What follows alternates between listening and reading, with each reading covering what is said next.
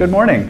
Nice to see everybody here today. We are still in 1 Samuel. Now, bless your hearts, I try in the Old Testament to do 2 chapters a week. There's a lot of Old Testament, almost 2-to-1, right, ratio, so I try and do 2 chapters a week in the Old Testament.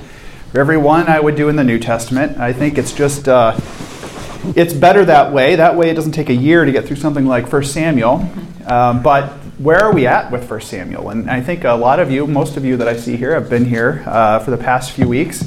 1 Samuel is essentially the story of the beginning of the monarchy of Israel. And as we've talked about countless times over the past few weeks, Israel, up until about 1000 BC, is a divided collection of tribes, 12 tribes, descended from the 12 sons of Jacob, or Israel. And this is a loose confederation that is decided through a variety of different reasons, religious corruption, military instability, economic depression, and so on and so forth, that they want a monarchy, they want a king, and they've been crying out to God for a king for many years. This is the end of the period of what we call the judges, and so judges or leaders have been appointed by God throughout various times over a 400-year period in which a leader will be raised up to help to drive out the enemies of Israel from Israel and help to kind of reestablish, in some cases, religious plurality, focus on Yahweh, the monotheism of the Israelites. Well, we're at that end of that period, and the last judge, of course, is Samuel. That is the name by which we get this book. And we have seen the anointing of the first king of Israel, who is? Saul. And today we're going to talk about Saul, and we actually have quite a bit of scripture to read.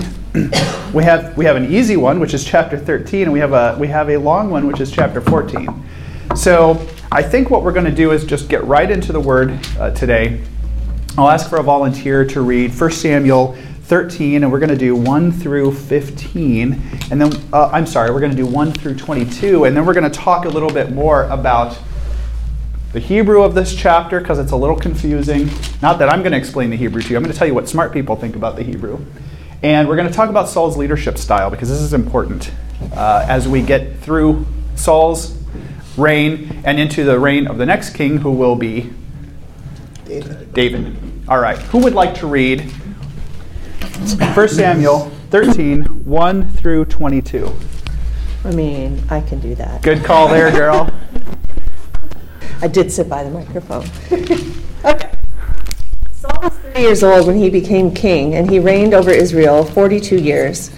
Saul chose 3,000 men from Israel. 2,000 were with him at Michmash and in the hill country of Bethel, and 1,000 were with Jonathan at Gibeah in Benjamin. The rest of the men he sent back to their homes. Jonathan attacked the Philistine outpost at Geba, and the Philistines heard about it.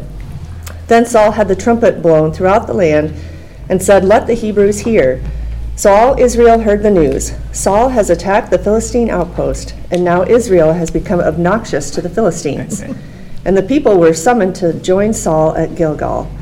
The Philistines assembled to fight Israel with 3,000 chariots, 6,000 charioteers, and soldiers as numerous as the sand on the seashore. They went up and camped at Michmash, east of Beth Aven.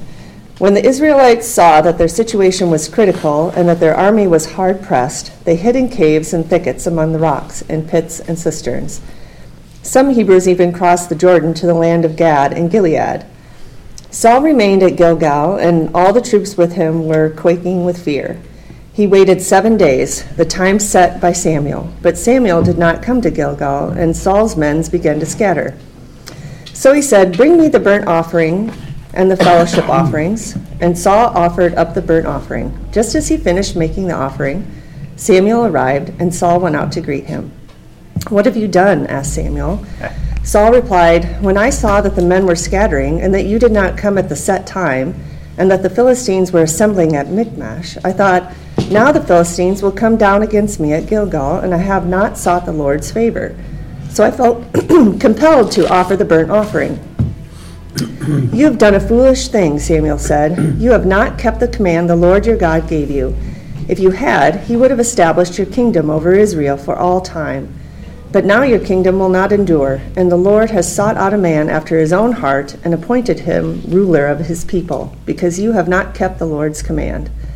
Then Samuel left Gilgal and went up to Gibeah in Benjamin, and Saul counted the men who were with him. They numbered about 600.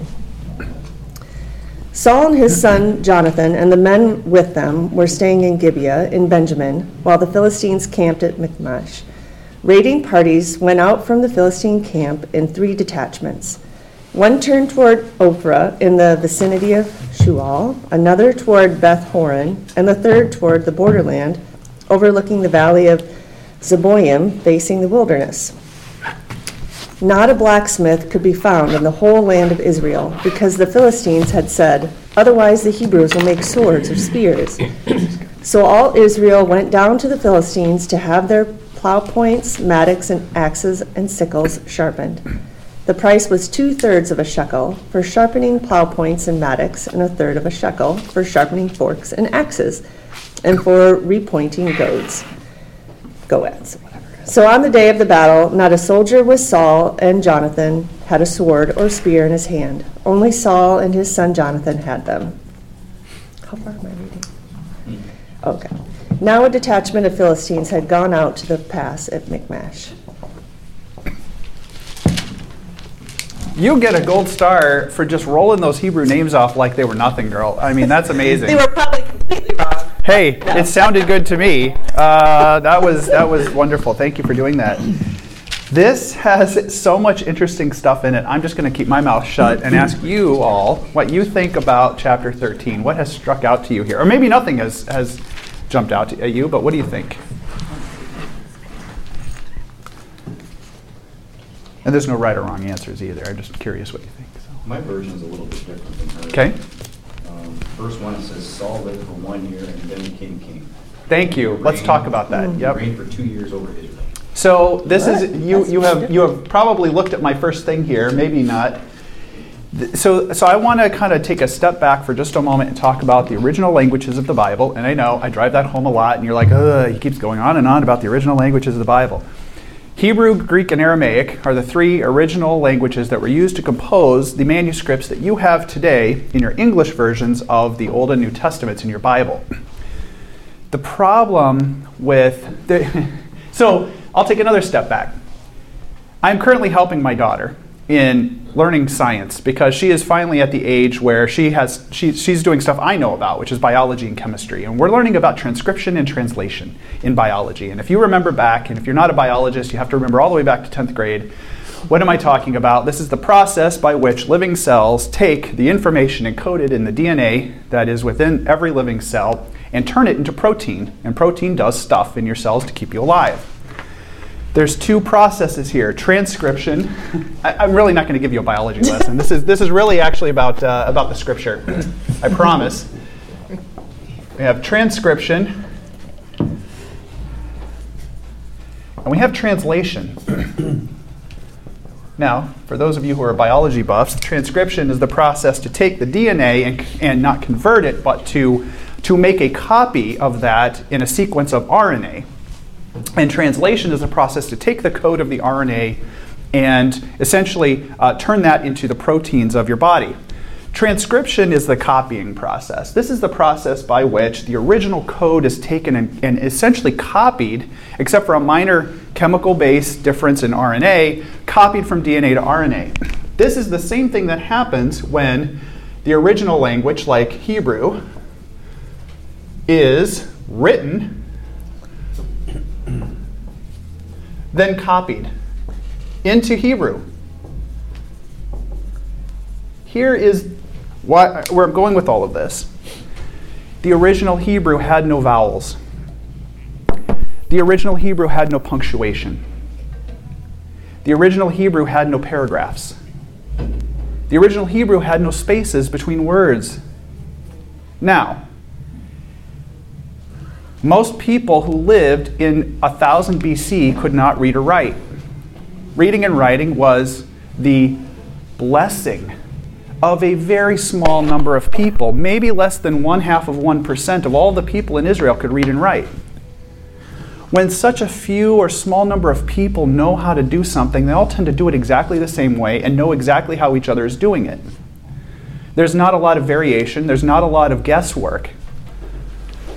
The original author of 1 Samuel wrote in Hebrew the words that you have now in 1 Samuel 13, verse 1.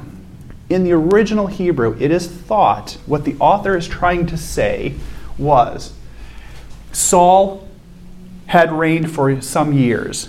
After he had reigned for 2 years, the following things happened. ... He had this battle with his men at Michmash. Now, the problem is, the original author knew exactly what he meant. The scribes who copied the original Hebrew knew exactly what he meant. The problem is, over time, that didn't stay. Remember, this is written, and maybe you don't know this, 1 Samuel is written in Paleo-Hebrew. Paleo-Hebrew, what are you talking about? Paleo-Hebrew is the Hebrew language written in the script of original letters that no longer exist today. It was written in these characters that if you, and most of us have seen Hebrew writing, what you're seeing for Hebrew writing is the Aramaic form of Hebrew. That is the modern form of Hebrew that only came about after the exile in Babylon. During this original period, this is written with letters that are not like today. This is lost. I mean, it's not lost like we don't know it, but they just don't use it anymore. This Paleo-Hebrew language was written, it was copied over time, but eventually it got turned into the modern Hebrew that we have today. But I still say it's copied, essentially, because the language is still the same. It's like the difference between French and English. We use the same letters, but they're completely different languages. You're still with me, right? This is the opposite. This is exactly the same language written with different letters. Maybe that blows your mind. Okay? So we have kind of like Pig Latin? SEA. By the way, I'm terrible at Pig Latin, and if I try and do it, I'll probably curse. Okay.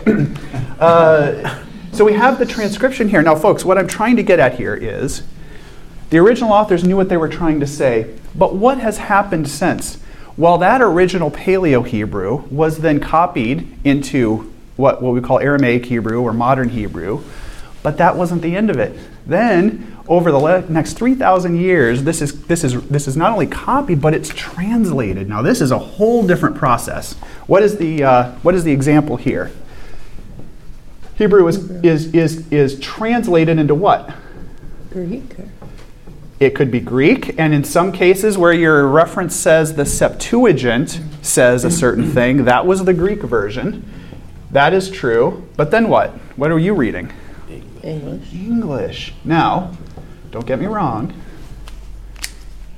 The core thrust of what the Bible is trying to say has been preserved, and I will stake my life on that.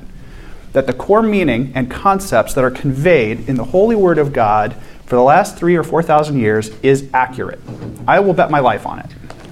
I am that confident in that. However, when you get down to the quantum level of sentences and words and slight subtle variations, you start to see a little bit of difference. And you can see how that would happen through thousands of years of copying and translating the Bible. Now, the original meaning here obviously means what? Saul had reigned for a certain period of time. He continued to reign for some years.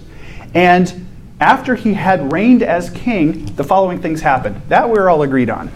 That's the core conceptual meaning of what 1 Samuel 13 is trying to get at. Now, when you try and parse it, well, was it 3 or 30? Look, folks, God is just like you would imagine, a gracious and patient God. He knows that humans are humans. And scribes writing by candlelight in the middle of the night who may not really understand certain things because not every scribe was an expert in the Bible, may see a little Hebrew dalet or aleph and mistranslate it. So 3 becomes 30. It happens. 1,000 becomes 10,000. Remember, too, that counting in Hebrew, they had no numbers. The numbers we use today are Arabic. We use the Arabic numbers for our counting system in English. They didn't have Arabic numbers. They didn't have any numbers. When we write numbers, how would you write the number 1? In English, 1 is written like that. In Hebrew and in Greek, you would write alpha with a dot. You would write the letter. The letter was written as the number. This is exactly the same in Hebrew. And so, over time, then there were certain formulas and ways to account for large numbers, don't get me wrong, but you have to understand that over time you can see how numbers can change. But the fact that there was something there is still the point. There was some number of people, we're not exactly sure how many. After some years, we're not exactly sure how many, but that's not the point, folks, and that doesn't matter. And you can really go down in a rabbit hole and start to, go off on a tangent that does not matter here. I think the point that the author is trying to make is that Saul was king. And he had been king for at least some time before this happened. I have a footnote in mine, Yes, sir. and it says Hebrew is difficult. That's all it says. Yes! Thank you! And it just moves right on. Hebrew is difficult. Folks, I don't even want to study it. We downloaded one class on biblical Hebrew, and I think we got through one lesson, and it looks so complicated do it. and I horrific. can't I was like, this is terrible. I would rather read the Greek New Testament day and night before I have to learn Hebrew. Now, Hebrew is great, right? Obviously, Hebrew is related to the root languages that all Indo-European languages are based on. It is a Semitic language. Basically, all Western languages have a root that's something like Hebrew. Greek has its roots in Hebrew, but it's so hard to learn. Okay, thank you for telling me that. I don't feel so bad now. What else did you guys take away? And that only took 20 minutes for that one, so let's see. What else did you guys take away from this? Well, Saul doesn't really trust yet. He's seen great things happen, but he doesn't trust. Let's talk about that. So, he lacks trust. What else? he's impatient, which He's kind of goes with impatient. that. Yeah. Well, he's trusting in the wrong.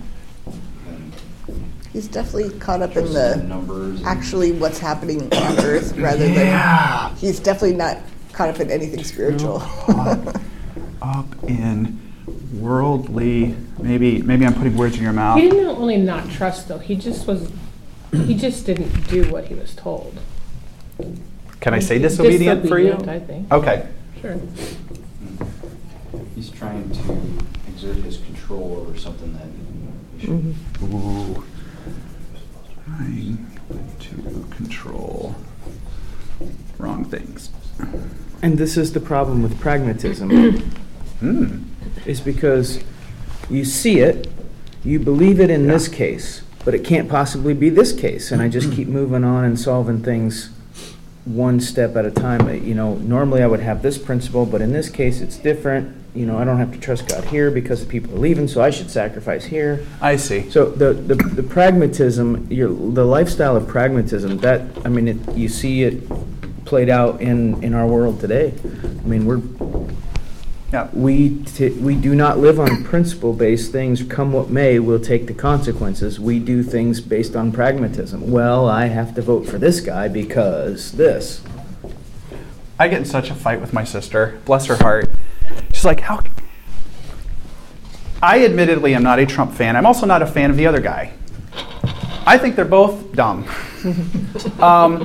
And my sister's like, this election is too... I love my sister. First of all, don't get me wrong. I love my sister, and I totally see where she's coming from. I understand it. I'm sorry, I didn't mean to get on the politics. No, because I want to make this point. This is a good one. I'm like, if the choice was between Goebbels and Himmler, why would I pick either one? Well, I don't believe in voting for the lesser of two evils. Now, I know that she believes what she believes, and I totally admire that. I totally support her for that. But that, I totally get what you're saying here. And maybe this is a different thing. When you're not living by absolute truth, and again, I'm not talking about her, I'm talking about Saul here, then, yeah, don't get me wrong here.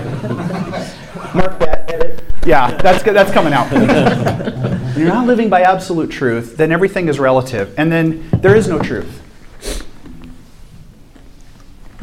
I get into this thing, and this is another tangent, universalism. There are people that believe the Bible is out of date. There is no hell. God will save everyone, even after you die. None of that is biblical, folks. That is heresy. Any religious belief you have is okay if you're a believer of Jesus. That is false. That is false. And yet, That is exactly what we're coming back to here. I can believe whatever I want. It's all relative. Every situation can be decided based on specific circumstances of the period, and there's no fallback. Folks, there is absolute truth. It's right here. It is your foundation. You build your house on the sand, and what happens? I heard it said, I don't even know if this applies, but somebody says there is no absolute truth. Do you believe that? Absolutely. I mean, I love it. That's it. What a circle. I like it. Okay. Back. What else do you guys see here? And again, what do you notice about how his troops respond? How many troops did Saul have at the very beginning of that chapter? Do you remember? 3,000? He had 3,000 men. How many did he have at the end? 600. What does that tell you about Saul's ability to capture the hearts and minds of his people? Still need Samuel. Yeah. Hey, Samuel, can I have some help here? Well, like the chapter before, Yeah. Samuel said, like, have I done anything wrong? Like, he's basically proving himself trustworthy, right? He's like, if I've done anything wrong, tell me and I'll replace it and whatever. And like, that was just the previous chapter. And then now Saul doesn't even trust that Samuel said he was showing up in 7 days, and he doesn't trust that Samuel will like live up to what he said. You know? So that's a good point. I just wanted to quickly say that it's not entirely clear why Saul got rebuked here. And it may have jumped right out to you what you thought the answer is. I can tell you that most scholars are not exactly sure. Yes, it could have been the waiting period. It could have been the fact that Saul was supposed to consult God before he did this. That's almost certainly true. It could be that there was some unsaid thing that's not mentioned here. The point is, he did something he wasn't supposed to. He acted without following a certain command or guideline that he was expected to do. And Samuel, remember back to Samuel. Was Samuel all gung-ho about this king thing anyway? Samuel was like, dude, I hate this whole idea of having a king. Who is the king for Samuel? God. He's like, he didn't want this in the first place. So you can tell that Saul is on thin ice here anyway, right? There's not going to be a lot of wiggle room. You acted foolishly, Samuel. And I can see Saul's face here too, maybe. Having some compassion with the guy that he's been thrown into, and remember, if you remember back 2-3 chapters, you can see Saul was literally plucked out of obscurity. He was plowing his field when someone came to him and basically said, you're going to be the next king of Israel. And he's like, huh? And now this guy is struggling to understand his purpose and what he's supposed to do. And I get it. And I think it's funny because I've read 1 Samuel many times, and it's easy for you to get really upset at Saul and be like, you're an idiot. Why are you so stupid? It's obvious you're not very good. You're no David. Right? But you got to have some compassion for the guy. I mean, I think he's literally trying to do the right thing, but he's not. He, with the best of intentions, maybe not really coming through on that. And you can just see Samuel comes to him and says, you've acted foolishly. I can just see the blood draining from Saul's face, like, oh, blank. I've screwed up here. I've screwed up, and this guy is getting it right in my face. And he doesn't just say, you've acted dumb today, like Samuel lets him have it. He lets him have it. You have not kept the command of the Lord your God gave you. If you had, you would have established your kingdom over Israel for all time, but now your kingdom will not endure. Holy crap. That is harsh. If you go to chapter 10, verse 8, it says, then I will go down before me to Gilgal, and behold, I am coming to you to offer burnt offerings and to sacrifice peace offerings. Yep. 7 days you shall wait until I come to you and show you what you shall do. So he didn't wait. Yep. Essentially, that's all he did. Yeah, that's... I mean, it's the same way when God told Moses, speak to the rock. Yep. And he got angry, he hit the rock, and he had to hit it twice. I know, Roger, but that was to be fair, that was a different battle they were talking about. And so, yes, it could be that we were supposed to apply that here too. It's not entirely clear. The truth is, though, he didn't do something right. And God and Samuel are very upset about it. Isn't that life, though? Thank you. You know? Like, Thank you. what have I done? Yep. I know it's my fault. Yeah. I know I've done something. And at the same time, then I try to translate that into, God's disappointed in me, and my kingdom's not going to reign forever now. Yeah. Well, think how Moses felt. I mean, the same thing, right? Probably Moses, he's like, I've been out, he didn't smoke, I'm just doing this. I've been out here in the desert for 40 years with these people, listening to them. My own wife and my brother tried to mutiny on me. Here I am, eating manna and quail every day, and oy vey, does it suck, right? And now God is telling me I don't get to go into the promised land because of something I did years ago by striking the rock instead of touching it. and I can see the same thing there. Like, really? As a human being, how else would you feel, right? He's the first, too. He doesn't have anybody to look back on as an example. This is great, Jess. I He love just- this. It sucks to be the first at anything, really. No. That's spoken like a true oldest child. It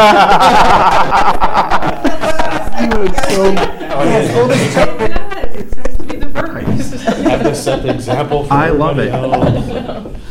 Had to set the example. Now, bless all of you for having had 3,000 years of examples for you to fall back on. Blessed are you for that. And I agree 100% with what Jessica is saying here. He probably looked at this like, I don't know what I'm supposed to do. And probably to a certain degree is trying to follow what Samuel was doing. But again, and as we'll see in chapter 14, he goes down the wrong path again. He goes down the path of ritual. If I just follow ritual, and I follow and treat objects as magical, and he'll do it with the ark again, and oy vey, you go off and you lose track. But you all have had 3,000 years of history to help to guide you, and I would hope that is guiding you. And we've had Jesus that showed really who God is. God back then seemed, and I'm going to emphasize seemed, to be different. Mm-hmm. And they were, the chapter we're in on Wednesday nights is called The Tyranny of the Favor Line. And basically it talks about the path that I walk, and am I on God's good side or am I on his bad side? And this is very evident. Yeah. Even as Samuel comes to him, he's like, you have really not pleased God in what you've done. And you're going down for it. They didn't have Jesus to go, he's still on my side no matter what. So with that many years of examples and with everything here, how much heavier of a load is it that you better get this right? Stop. I mean, probably ought not be playing around with some of the religion stuff that we play around with. And I get it. I don't want to. I'm not talking about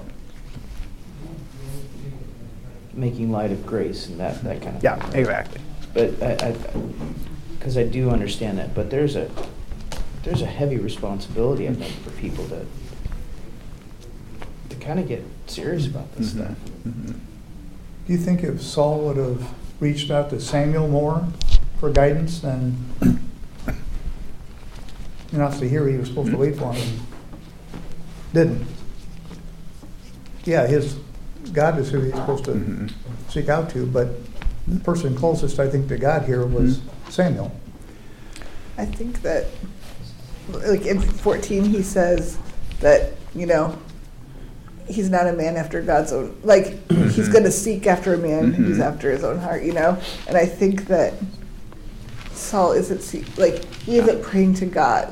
David, if you contrast it with David, David, we have basically all the Psalms are David crying out to God for praise, for help, for whatever. And Saul doesn't seem to have any relationship with God that he feels like he can cry out to him or go see Samuel or, So I think what you and Tim are saying are exactly right. Number one, seek God's counsel. This is the application for your life. Seek God's counsel. Ask God what he wants you to do. And secondly, seek Christian counsel. And what I mean by that is counsel. You have elders. in your church here today.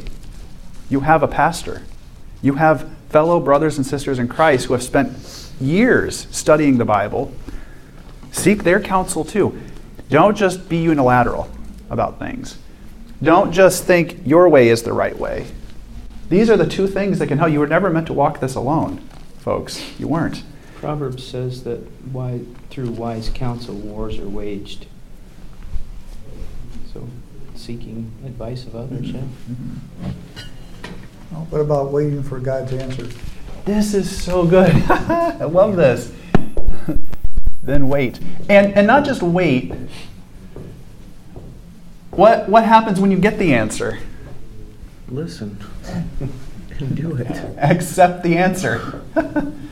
Look, this is great. And I personally think whatever you want to say about the motivation here in chapter 13, I think God was simply doing what God does really good. He told you what to do, and you're going to wait. He's going to see what you do. Patience is his way of testing you, folks. I know you hate that. I know you hate it. My job is over. I'm on unemployment. My kids are sick. The roof is leaking. My wife and I are not getting along. Our house is burning down. I don't know. Name your current crisis and think about your human reaction to what you're doing. If you even did seek God's counsel, which most times we don't, let's be honest with ourselves. What's the last thing you do? It's the last, not the, and see, I put it number one, and I think it should be number one. And if it's not number one, what happens, even if you did go to God and say, God, what should I do about my unemployment? What should I do about my sick child? What if God's response is to just wait a day to answer you? How frustrating is that for you? What's the first thing you're going to do if you don't get a response? Act. And then what happens?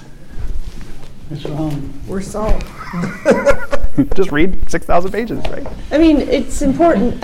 You have to, in prayer, Yes. take steps. Correct. You can't, you can't just, I prayed about it and, for a job, and now I'm going to sit here and wait for someone to call me. I mean, we are supposed to take steps of faith. So, I don't know. It's a balance. It's tough, Angela, and I get it. Out, what should I do? You just, have to be careful that what you do is, I don't know. I think this is a thing that we all struggle with, and I totally get it. And I've made this comment a couple of times over the past few weeks doing Samuel is, what is the right balance between faith and action?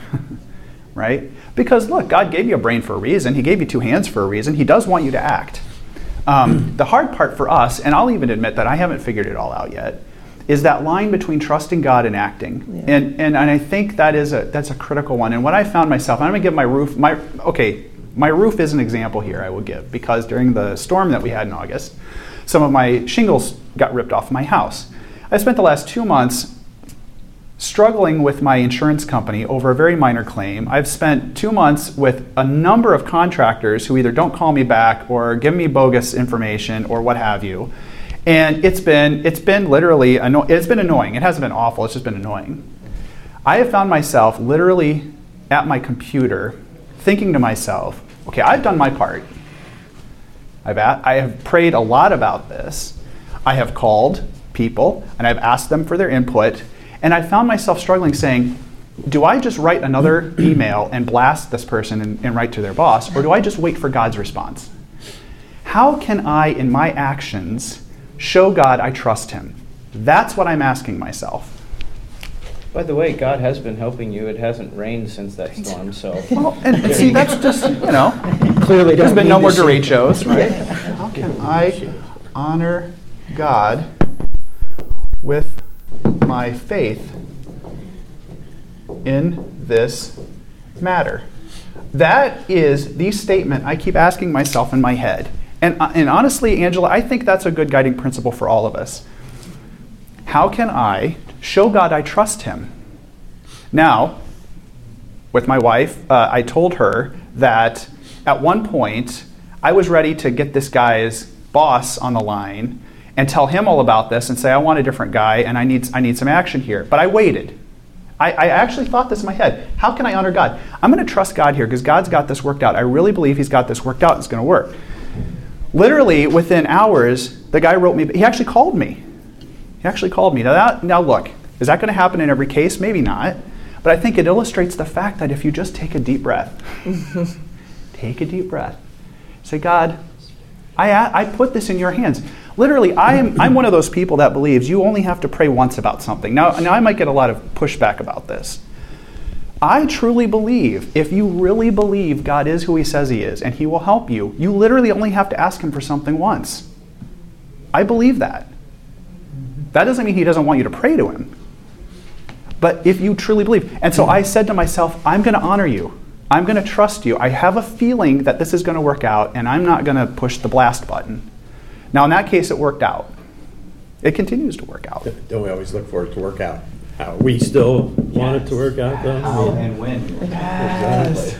Well, it's going to work out. The answer. I think it should. But usually there's a different verse in the Bible to get what we want instead of the verse that he's trying to share with us. And just for the record, when Daniel spent time praying, and finally the angel did show up 30 days later, he's like, why did you take so long? He said, look, the moment you started praying, I came to you. The devil met me and has been contending with me for these last I love you, James. 29 I love you. days. This is so true. I've been coming. I've been fighting.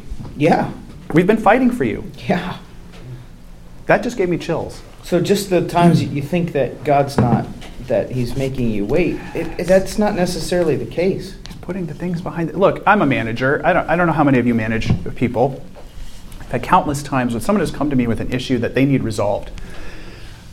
Being the person I am, I immediately set about to try and resolve it. Now, I've had many instances of employees coming back to me saying, don't you remember I asked you to do this thing and I just want to know when it's going to get resolved? And my answer is almost always, I've been working on it. It's okay. It's going to be okay. Trust me. But things are more complicated. And you know, God is dealing with human beings too. He needs to get those pieces into place so that they all work. I totally believe that. Just because you can't push the easy button and immediately a solution presents itself, the one that you thought was the solution, doesn't mean God isn't working for you. All things work for the good of those who believe and trust in him. That's scriptural. Somewhere in the Bible it says, lean not on your own understanding, and trust God. And goodness, wouldn't it have been great for Saul to know all that? And he did. He kind of did and he kind of didn't. Now, let's move on because I want to make sure we get to the next part, and it's a bit of a long chapter here. I would like to read it because it is a good bookend to this issue. Chapter 14, we're going to read the whole thing, 1 through 52. Who would like to read that for me? I'm done if you want. I'm sorry, can I say one more thing? Yes, sir. I'm sorry. And it's no wonder that Never be sorry. that these people were scared and leaving in droves. They didn't have any weapons. Let's talk about that real quick. Yeah. Oh, yeah. How brilliant was it for the Philistines to do this? Sure. What happened? Tell me what happened. By the way, that's the principle of the Second Amendment right there. That's a side issue. But yes. James Madison, it absolutely is. Actually, it's not necessarily about arms, but it is about... let's talk about that for just a moment. The Philistines, being the dominant force in the Levant, were able to, through negotiation and force the Israelites to depend solely on them for all of their blacksmith needs. It is proven through history that the Philistines had the superior knowledge of ironworking. They brought ironworking to the Levant earlier than almost any other culture and thus inaugurated what we call the Iron Age. The Philistines were so smart. They, through battle, took the weapons of the Israelites every time they fought them, and through negotiation and undercutting prices, made it irresistible for the Israelites to use them to get their tools purchased and sharpened. They charged. The fact that the author is showing how much they charge shows you it's a matter of economics. Almost certainly the Philistines are making it so cheap for the Israelites to come to the Philistines to be able to purchase and modify their weapons and their tools, they could go nowhere else. And in so doing, weakened the Israelites so that they were almost completely defenseless when the battle came. I'm not going to get into the politics of today of how this works in the United States. You can just imagine how this works on any state, that when you give up your ability to maintain the strength of your nation and you hand it over to another country, what's going to happen when the you-know-what hits the fan? Now, in this case, it was godly. God was showing them, and again, the reason that it happens here is because when the battle and the victory finally come, there will be no doubt who won that victory for the Israelites. Who won that victory for the Israelites? Yeah, God. And that was the point that they were trying to make here. So thank you for bringing that up. Okay. You've only delayed the inevitable, James. Now we need to read 15. 14, 1 to the end. Who would like to do that for me? Yeah, I can do it. Thank you, ma'am. Okay. One day, Jonathan, Saul's son, said to the officer who carried his armor, "Come, let's go over to the Philistine camp on the other side." But Jonathan did not tell his father. So Saul was sitting under a pomegranate tree at the threshing floor near Gibeah. He had about 600 men with him. One man was Ahijah, who was wearing the holy vest. Ahijah was the son of Ichabod's brother, Ahitub. Ichabod was the son of Phinehas, the son of Eli, the Lord's priest in Shiloh. No one knew that Jonathan had left. There was a steep slope on each side of the pass that Jonathan planned to go through to reach the Philistine camp. The cliff on one side was named Bozez, and the cliff on the other side was named Seneh. One cliff faced north towards Michmash, the other faced south towards Gibeah. Jonathan said to his officer who carried his armor, "Come, let's go to the camp of those men who are not circumcised. Maybe the Lord will help us. The Lord can give us victory if we have many people or few." The officer who carried Jonathan's armor said to him, "Do whatever you think is best. I'll go ahead. Go ahead, I'm with you." So Jonathan said, "Then come, we will cross over to the Philistines and let them see us. If they say to us, 'Stay there until we come to you,' we will stay where we are. We won't go up to them. But if they say, 'Come up to us,' we will climb up, and the Lord will let us defeat them. This will be the sign for us." When both Jonathan and his officer let the Philistines see them, the Philistines said, "Look, the Hebrews are crawling out of their holes they were hiding in." The Philistines in the camp shouted to Jonathan and his officer, "Come up to us, we'll teach you a lesson." So Jonathan said to his officer, "Climb up behind me, because the Lord has given the Philistines to Israel." So Jonathan climbed up using his hands and his feet, and his officer climbed just behind him. Jonathan struck down the Philistines as he went, and his officer killed them as he followed behind him. In that first fight, Jonathan and his officer killed about 20 Philistines over a half-acre of ground. All the Philistine soldiers panicked, those in the camp and those in the raiding party, and the ground itself shook. God had caused the panic. Saul's guards were at Gibeah in the land of Benjamin when they saw the Philistine soldiers running in every direction. Saul said to his army, "Check to see who has left our camp." When they checked, they learned that Jonathan and his officer were gone. So Saul said to Ahijah the priest, "Bring the ark of God." At that time it was with the Israelites. So while Saul was talking to the priest, the confusion of the Philistines' camp was growing. Then Saul said to Ahijah, "Put your hand down." Then Saul gathered his army and entered the battle. They found the Philistines confused, striking each other with their swords. Earlier, there were Hebrews who had served the Philistines and stayed in their camp, but now they joined the Israelites with Saul and Jonathan. When all the Israelites hidden in the mountains of Ephraim heard what the Philistine soldiers were running away, they also joined the battle and chased the Philistines. So the Lord saved the Israelites that day, and the battle moved on past Beth-aven. The men of Israel were miserable that day because Saul had made an oath for all of them. He had said, "No one should eat food before evening and before I finish defeating my enemies. If he does, he will be cursed." So no Israelite soldier ate food. Now the army went into the woods where there was some honey on the ground. They came upon some honey, but no one took any because they were afraid of the oath. Jonathan had not heard the oath that Saul had put on the army, so he dipped the end of his stick into the honey and lifted some out and ate it. Then he felt better. Then one of the soldiers told Jonathan, "Your father made an oath for all the soldiers. He said, 'Any man who eats today will be cursed. That is why they are so weak.'" Jonathan said, "My father has made trouble for the land. See how much better I feel after just tasting a little bit of this honey? It would have been much better for the men to eat food that they took from their enemies today. We could have killed many more Philistines." That day the Israelites defeated the Philistines from Michmash to Ajalon. After that they were very tired. They had taken sheep, cattle, and calves from the Philistines. Now they were so hungry that they killed the animals on the ground and ate them without draining the blood from them. Someone said to Saul, "Look, the men are sinning against the Lord. They are eating meat without draining the blood from it." Saul said, "You have sinned. Roll a large stone over here now." Then he said, "Go to the men and tell them that each person must bring his ox and sheep to me and kill it here and eat it. Don't sin against the Lord by eating meat without draining the blood from it." That night everyone brought his animal and killed him there. Then Saul built an altar to the Lord. It was the first altar that he had built to the Lord. Saul said, "Let's go after the Philistines tonight and rob them. We won't let any of them live." The men answered, "Do whatever you think is best." But the priest said, "Let's ask God." So Saul said, "Ask God, should I chase the Philistines? Will you let us defeat them?" But God did not answer Saul at that time. Then Saul said to all the leaders of his army, "Come here, let's find out what sin has been done today. As surely as the Lord lives who has saved Israel, even if my son Jonathan did the sin, he must die." But no one in the army spoke. Then Saul said to the Israelites, "You stand on this side, and I and my son Jonathan will stand on the other side." And the men answered, "Do whatever you think is best." Then Saul prayed to the Lord, the God of Israel, "Give me the right answer." And Saul and Jonathan were picked, the other men went free.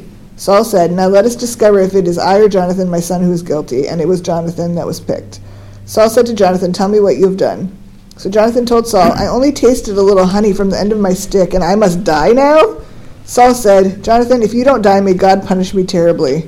But the soldier said to Saul, "Must Jonathan die? Never. He is responsible for saving Israel today. As surely as the Lord lives, not even a hair of his head will fall to the ground."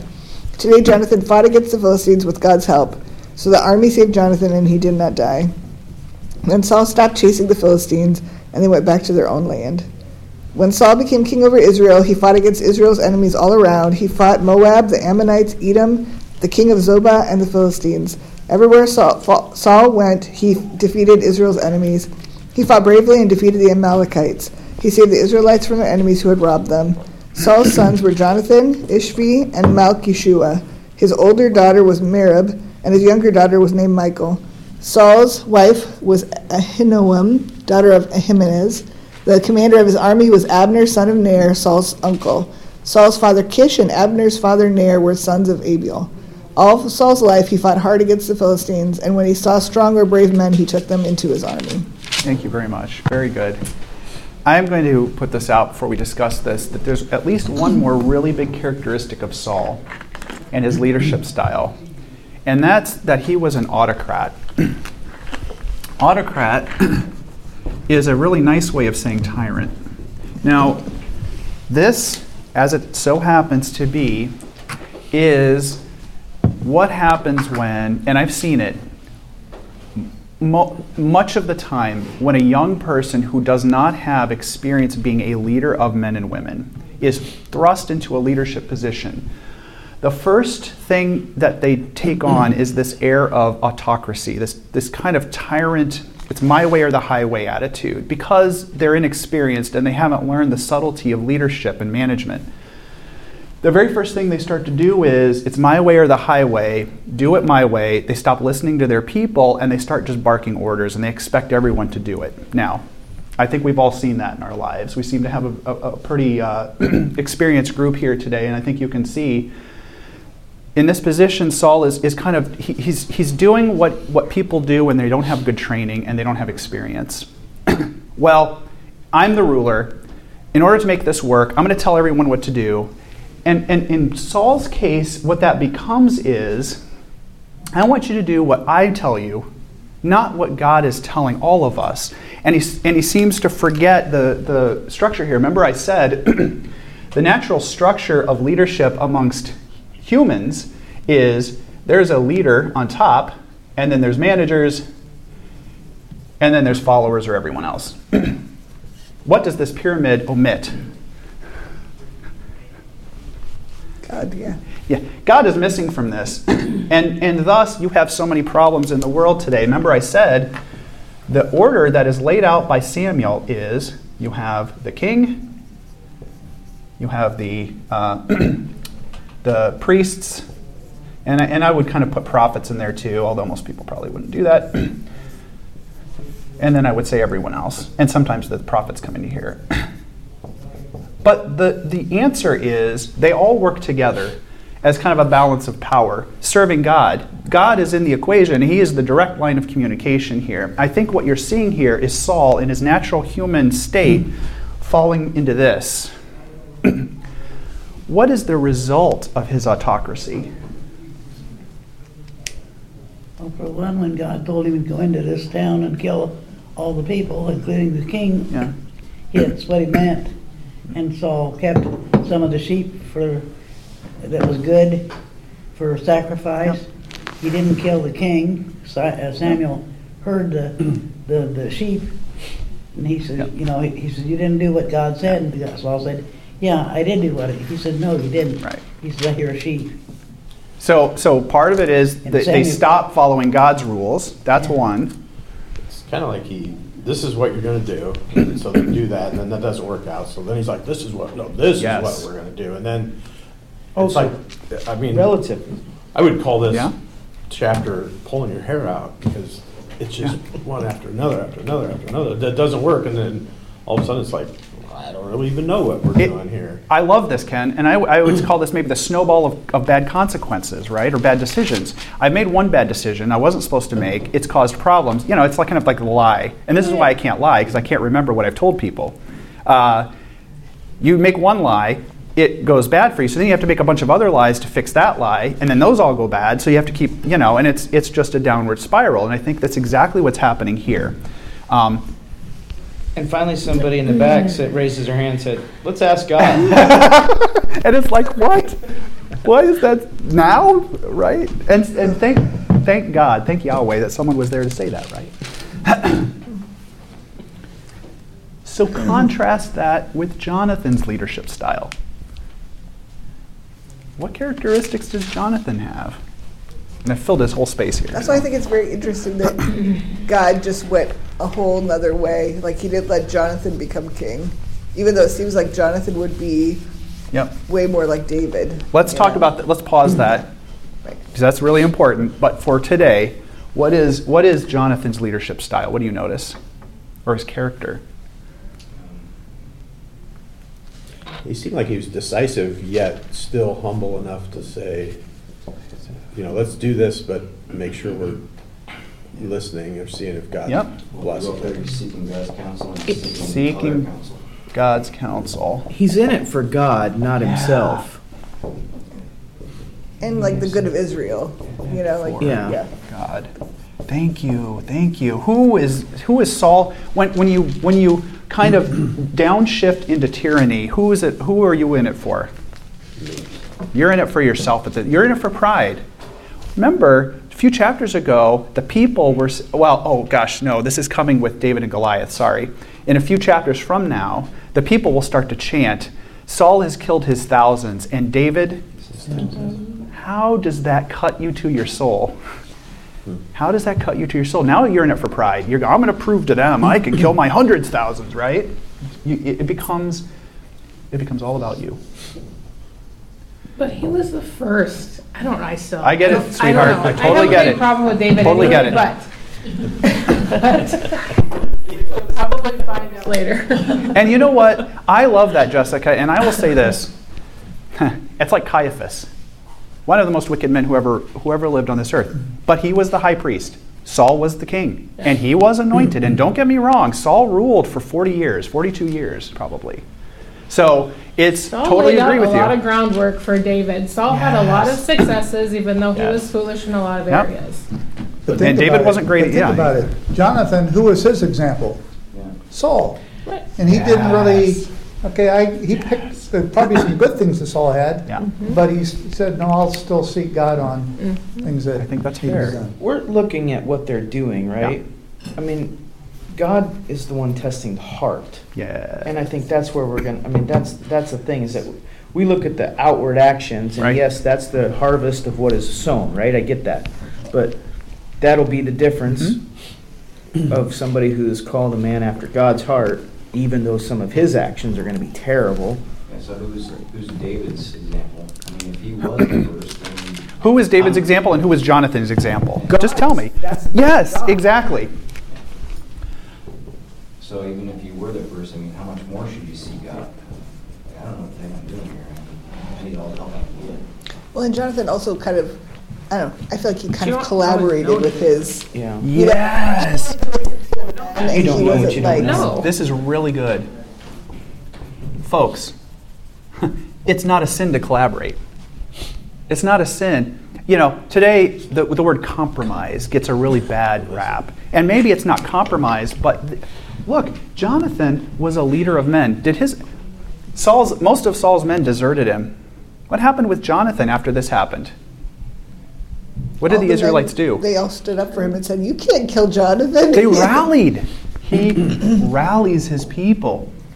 He has a natural leadership ability. And his people follow him and they love him. This kind of, well, that kind of reminded me of, the judge who says he vows to kill the sacrifice the first thing that comes out of his house. Yeah, Jephthah. And I feel like it's kind of the same thing as this. Like, Yep. Saul vows, okay, we're going to kill whoever is causing God not to answer us, and then... Why did God have the Urim and Thummim point out Jonathan here?